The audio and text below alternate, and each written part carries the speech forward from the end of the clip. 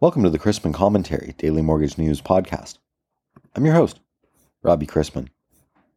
Topics on today's episode include my interview with MBA's Marina Walsh, highlighting MBA's latest national delinquency survey, as well as additional research, and how lower rates were driven by Fed Chair Powell's comments yesterday. Thanks to today's podcast sponsor, Candor Technology, home of the one-touch underwrite, supporting lenders from point of sale to post-close QC to reduce repurchase risk, increase underwriter productivity by 400%, and decrease turn times by 10. Even though it is customary to quote the 10-year risk-free U.S. Treasury, traders and investors in mortgage-backed securities more often watch the 3-year to 7-year securities, depending on general interest rate trends. Mortgage-backed securities and U.S. Treasuries both rallied in price, dropping in yield yesterday after Fed Chairman Powell divulged that the time for moderating the pace of rate increases may come as soon as the December 13th and 14th FOMC meeting. This comes in the last week of Fed speak ahead of that December meeting. For today's interview, I wanted to welcome back to the show Marina Walsh, MBA's Vice President of Industry Analysis. She's been a member of MBA's Research and Economics team since 2000, specializing in industry performance benchmarking for residential lenders and servicers. She's responsible for overseeing MBA's annual and quarterly mortgage bankers' performance reports for independent mortgage bankers, the Servicing Operations Study and Forum, the Mortgage Banking Peer Group Survey and Roundtable Program, and the Mortgage Banking Compensation Survey Program, among others. Essentially, for more than a decade, she's been at the center of MBA's benchmarking and industry analysis efforts, developing and perfecting products that bring great business value to MBA's members. I'm very happy to have you back on the show. MBA is constantly coming out with surveys, indexes, new data. Where does this fit in with MBA's mission and advocacy for mortgage bankers? Well, first of all, what is MBA's mission? Our mission is really to provide our members with the tools, the capabilities to be successful in delivering fair, sustainable, and responsible real estate financing in ever-changing conditions, right? And so we do have new surveys in addition to our usual benchmarking surveys and some of our surveys like our National Delinquency Survey that goes back to 1979. We have started other surveys most recently. Just recently, we published our purchase application payment index that Eddie Seiler in MBA really has spearheaded, looking at what mortgage application payments are in relation to median income, as well as rental payments. And so that's really good in this time right now when we have an affordability crisis and limited housing. It's a really good product for our lenders to have. In addition, we're starting a new home equity lending study this year, given that there's household equity of $29 trillion based on Federal Reserve estimates. That could be a potential area of interest for our members, home equity lending. And we also have other studies like warehouse lending, looking at counterparty risk, volume from a warehouse lending standpoint that feeds into our forecasts, and even broker wholesale lending surveys. So those are some of our newer surveys that we've been conducting. And the most recent survey I saw you come out with, which we talked about in the Chrisman Commentary last week, was the cost of origination for mortgage bankers. It exceeded $11,000 per loan for the first time. And obviously that's kind of in conjunction with really tough market conditions. I wanted to ask you, do those numbers concern you, with how expensive it is, or do you view it as more of an opportunity for the industry to push technology forward to lower costs? It's definitely concerning. And what's more concerning is the fact that not only do we have the increase in per loan costs, but we have decreases in mortgage revenues coming in and decreases in volume. So that expense is really driven by the rapid change in originations volume, this year. It's just been incredibly quick. And companies are trying very hard to adjust to tough market conditions, and it's always hard to adjust capacity, whether you have a surge in refinancings or whether in this market you have a dearth in refinancings. Always difficult to have the right matchup of capacity given the volume at any given point in time. So, yeah, it is concerning. It's also concerning that there are net production losses for the first time, for a third quarter. Usually you think a third quarter is a very strong quarter, given that it's marked by the end of the spring home buying season. But we're seeing net losses of $624 per loan, translates into about 20 basis points. So very concerning. Companies are trying to address it. We see that in our data. This data comes from our quarterly performance report data through the Mortgage Bankers Financial Reporting Form. And, employees per firm are down 7% from the previous quarter and 19% from 1 year ago. But it's awfully hard to adjust personnel and capacity in general when market conditions have changed so rapidly. Now, in regard to your second question, Robbie, which is on technology, I'm happy to address that too. Technology has to be, technology is a pretty general term. And what I've seen over the years is a focus on technology for simply compliance, to be compliant and to be able to originate any mortgage. And then there's also a technology on the front end, the point of sale, your loan origination system. And then there's technology on the closing end. But oftentimes, the technology is focused on the fulfillment process, which is important, the processing, underwriting, and closing. But that represents about 20% of overall costs. And so when we talk about technology, it's about changing business operations beyond fulfillment. It's looking at secondary marketing. It's looking at your sales costs and the lead generation. So it needs to be sort of comprehensive. It's not, the one ingredient that stands by itself that can change around costs. It has to be a sort of incorporated into a change in the entire business operation, both sales and fulfillment. So you mentioned the National Delinquency Survey there. What are your takeaways from that? And how do you feel about the overall trend you're seeing there? Yeah, results are looking pretty good in terms of the mortgage delinquency survey. This is through the end of the third quarter, and we're at about 3.45% of loans outstanding that are delinquent. That includes loans that are delinquent through 90 days. It does not include loans in foreclosure.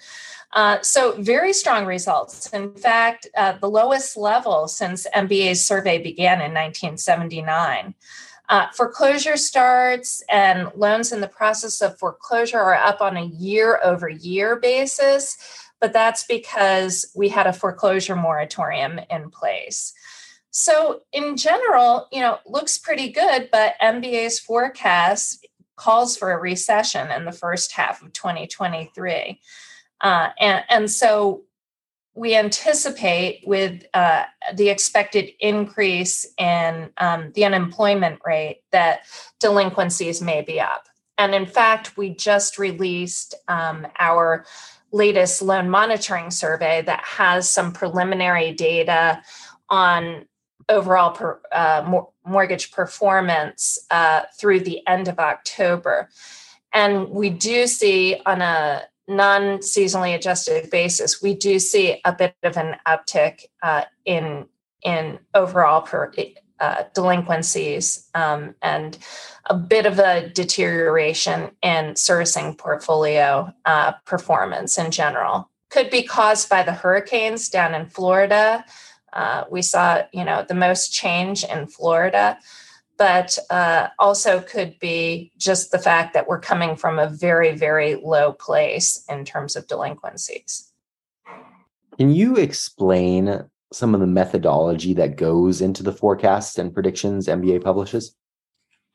Sure. In terms of the forecast, like other forecasts out, there are others that have mortgage finance forecasts out there, but we start with a large-scale macroeconomic model that we use. And then from that macro forecast, that feeds into a housing centric model, looking at housing starts, sales, home prices, mortgage rates, and originations volume.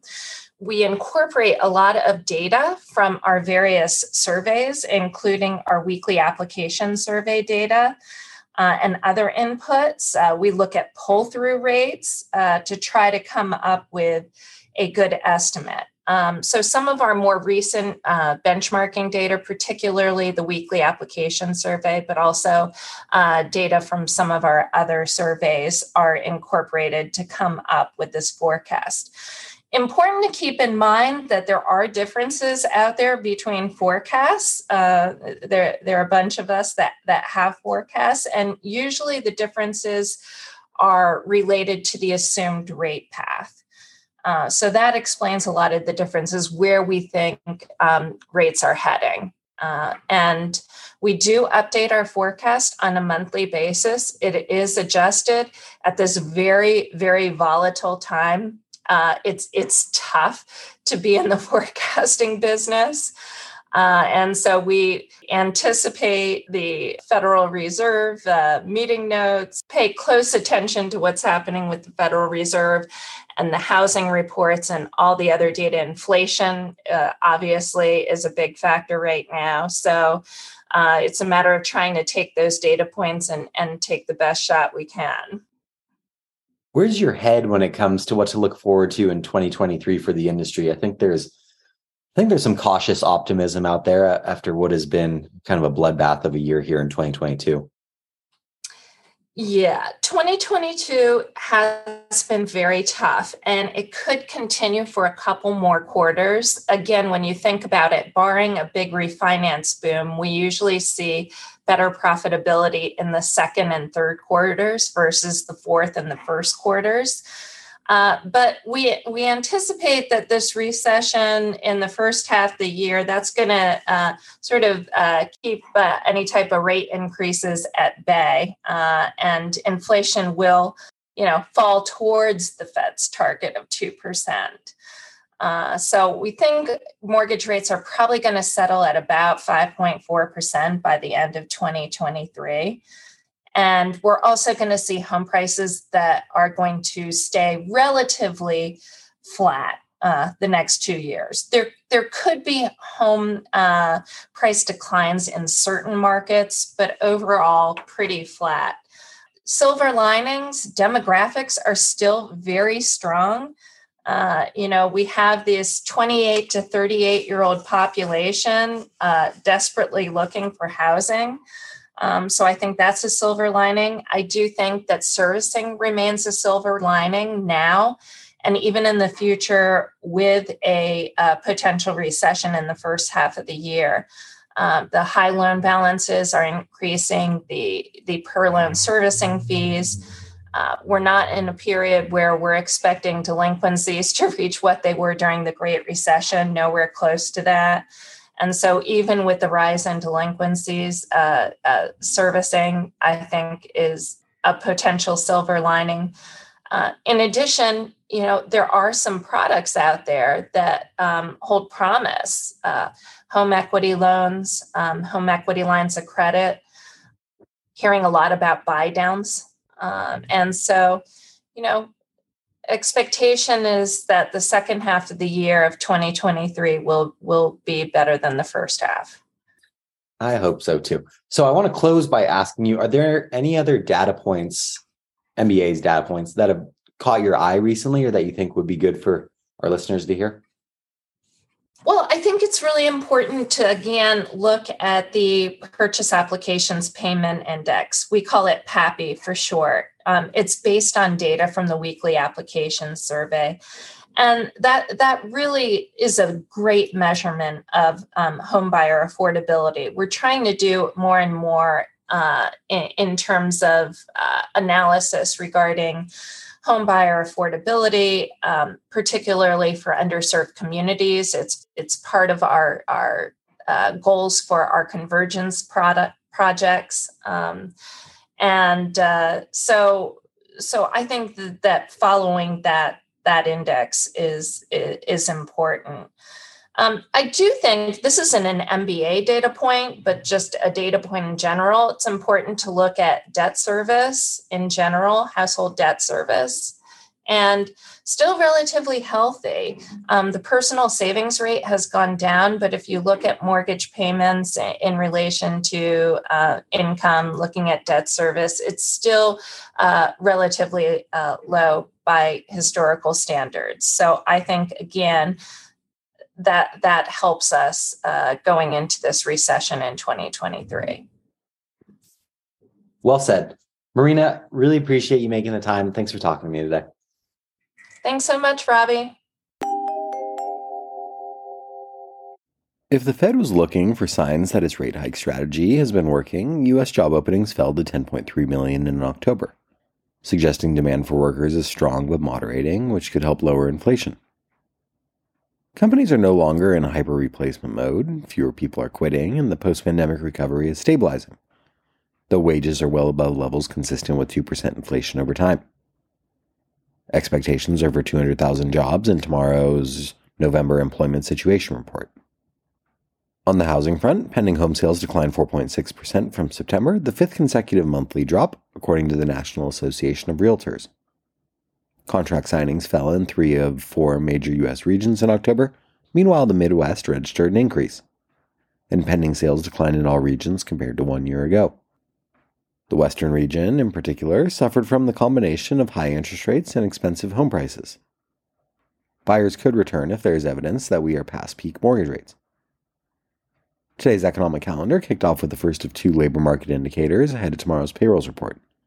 Challenger layoffs for November and weekly jobless claims, which came in at 225,000, relatively steady. We've also received October personal income and spending, up 0.7% and 0.8%, both significantly up. And the core PCE price index, the Fed's preferred measure of inflation, rose 0.2% for the month, when it was expected to rise 0.3%. Later this morning brings S&P Global Manufacturing, ISM Manufacturing PMI, and construction spending in October. 4 Fed speakers are currently scheduled. We begin the day with agency MBS prices better by 1/4 to 3/8, and the 10-year yielding 3.58 after closing yesterday at 3.70%. Let's wrap up with a joke and some housekeeping. We were so poor when I was a kid that we couldn't afford tinsel. We had to wait for Grandpa to sneeze.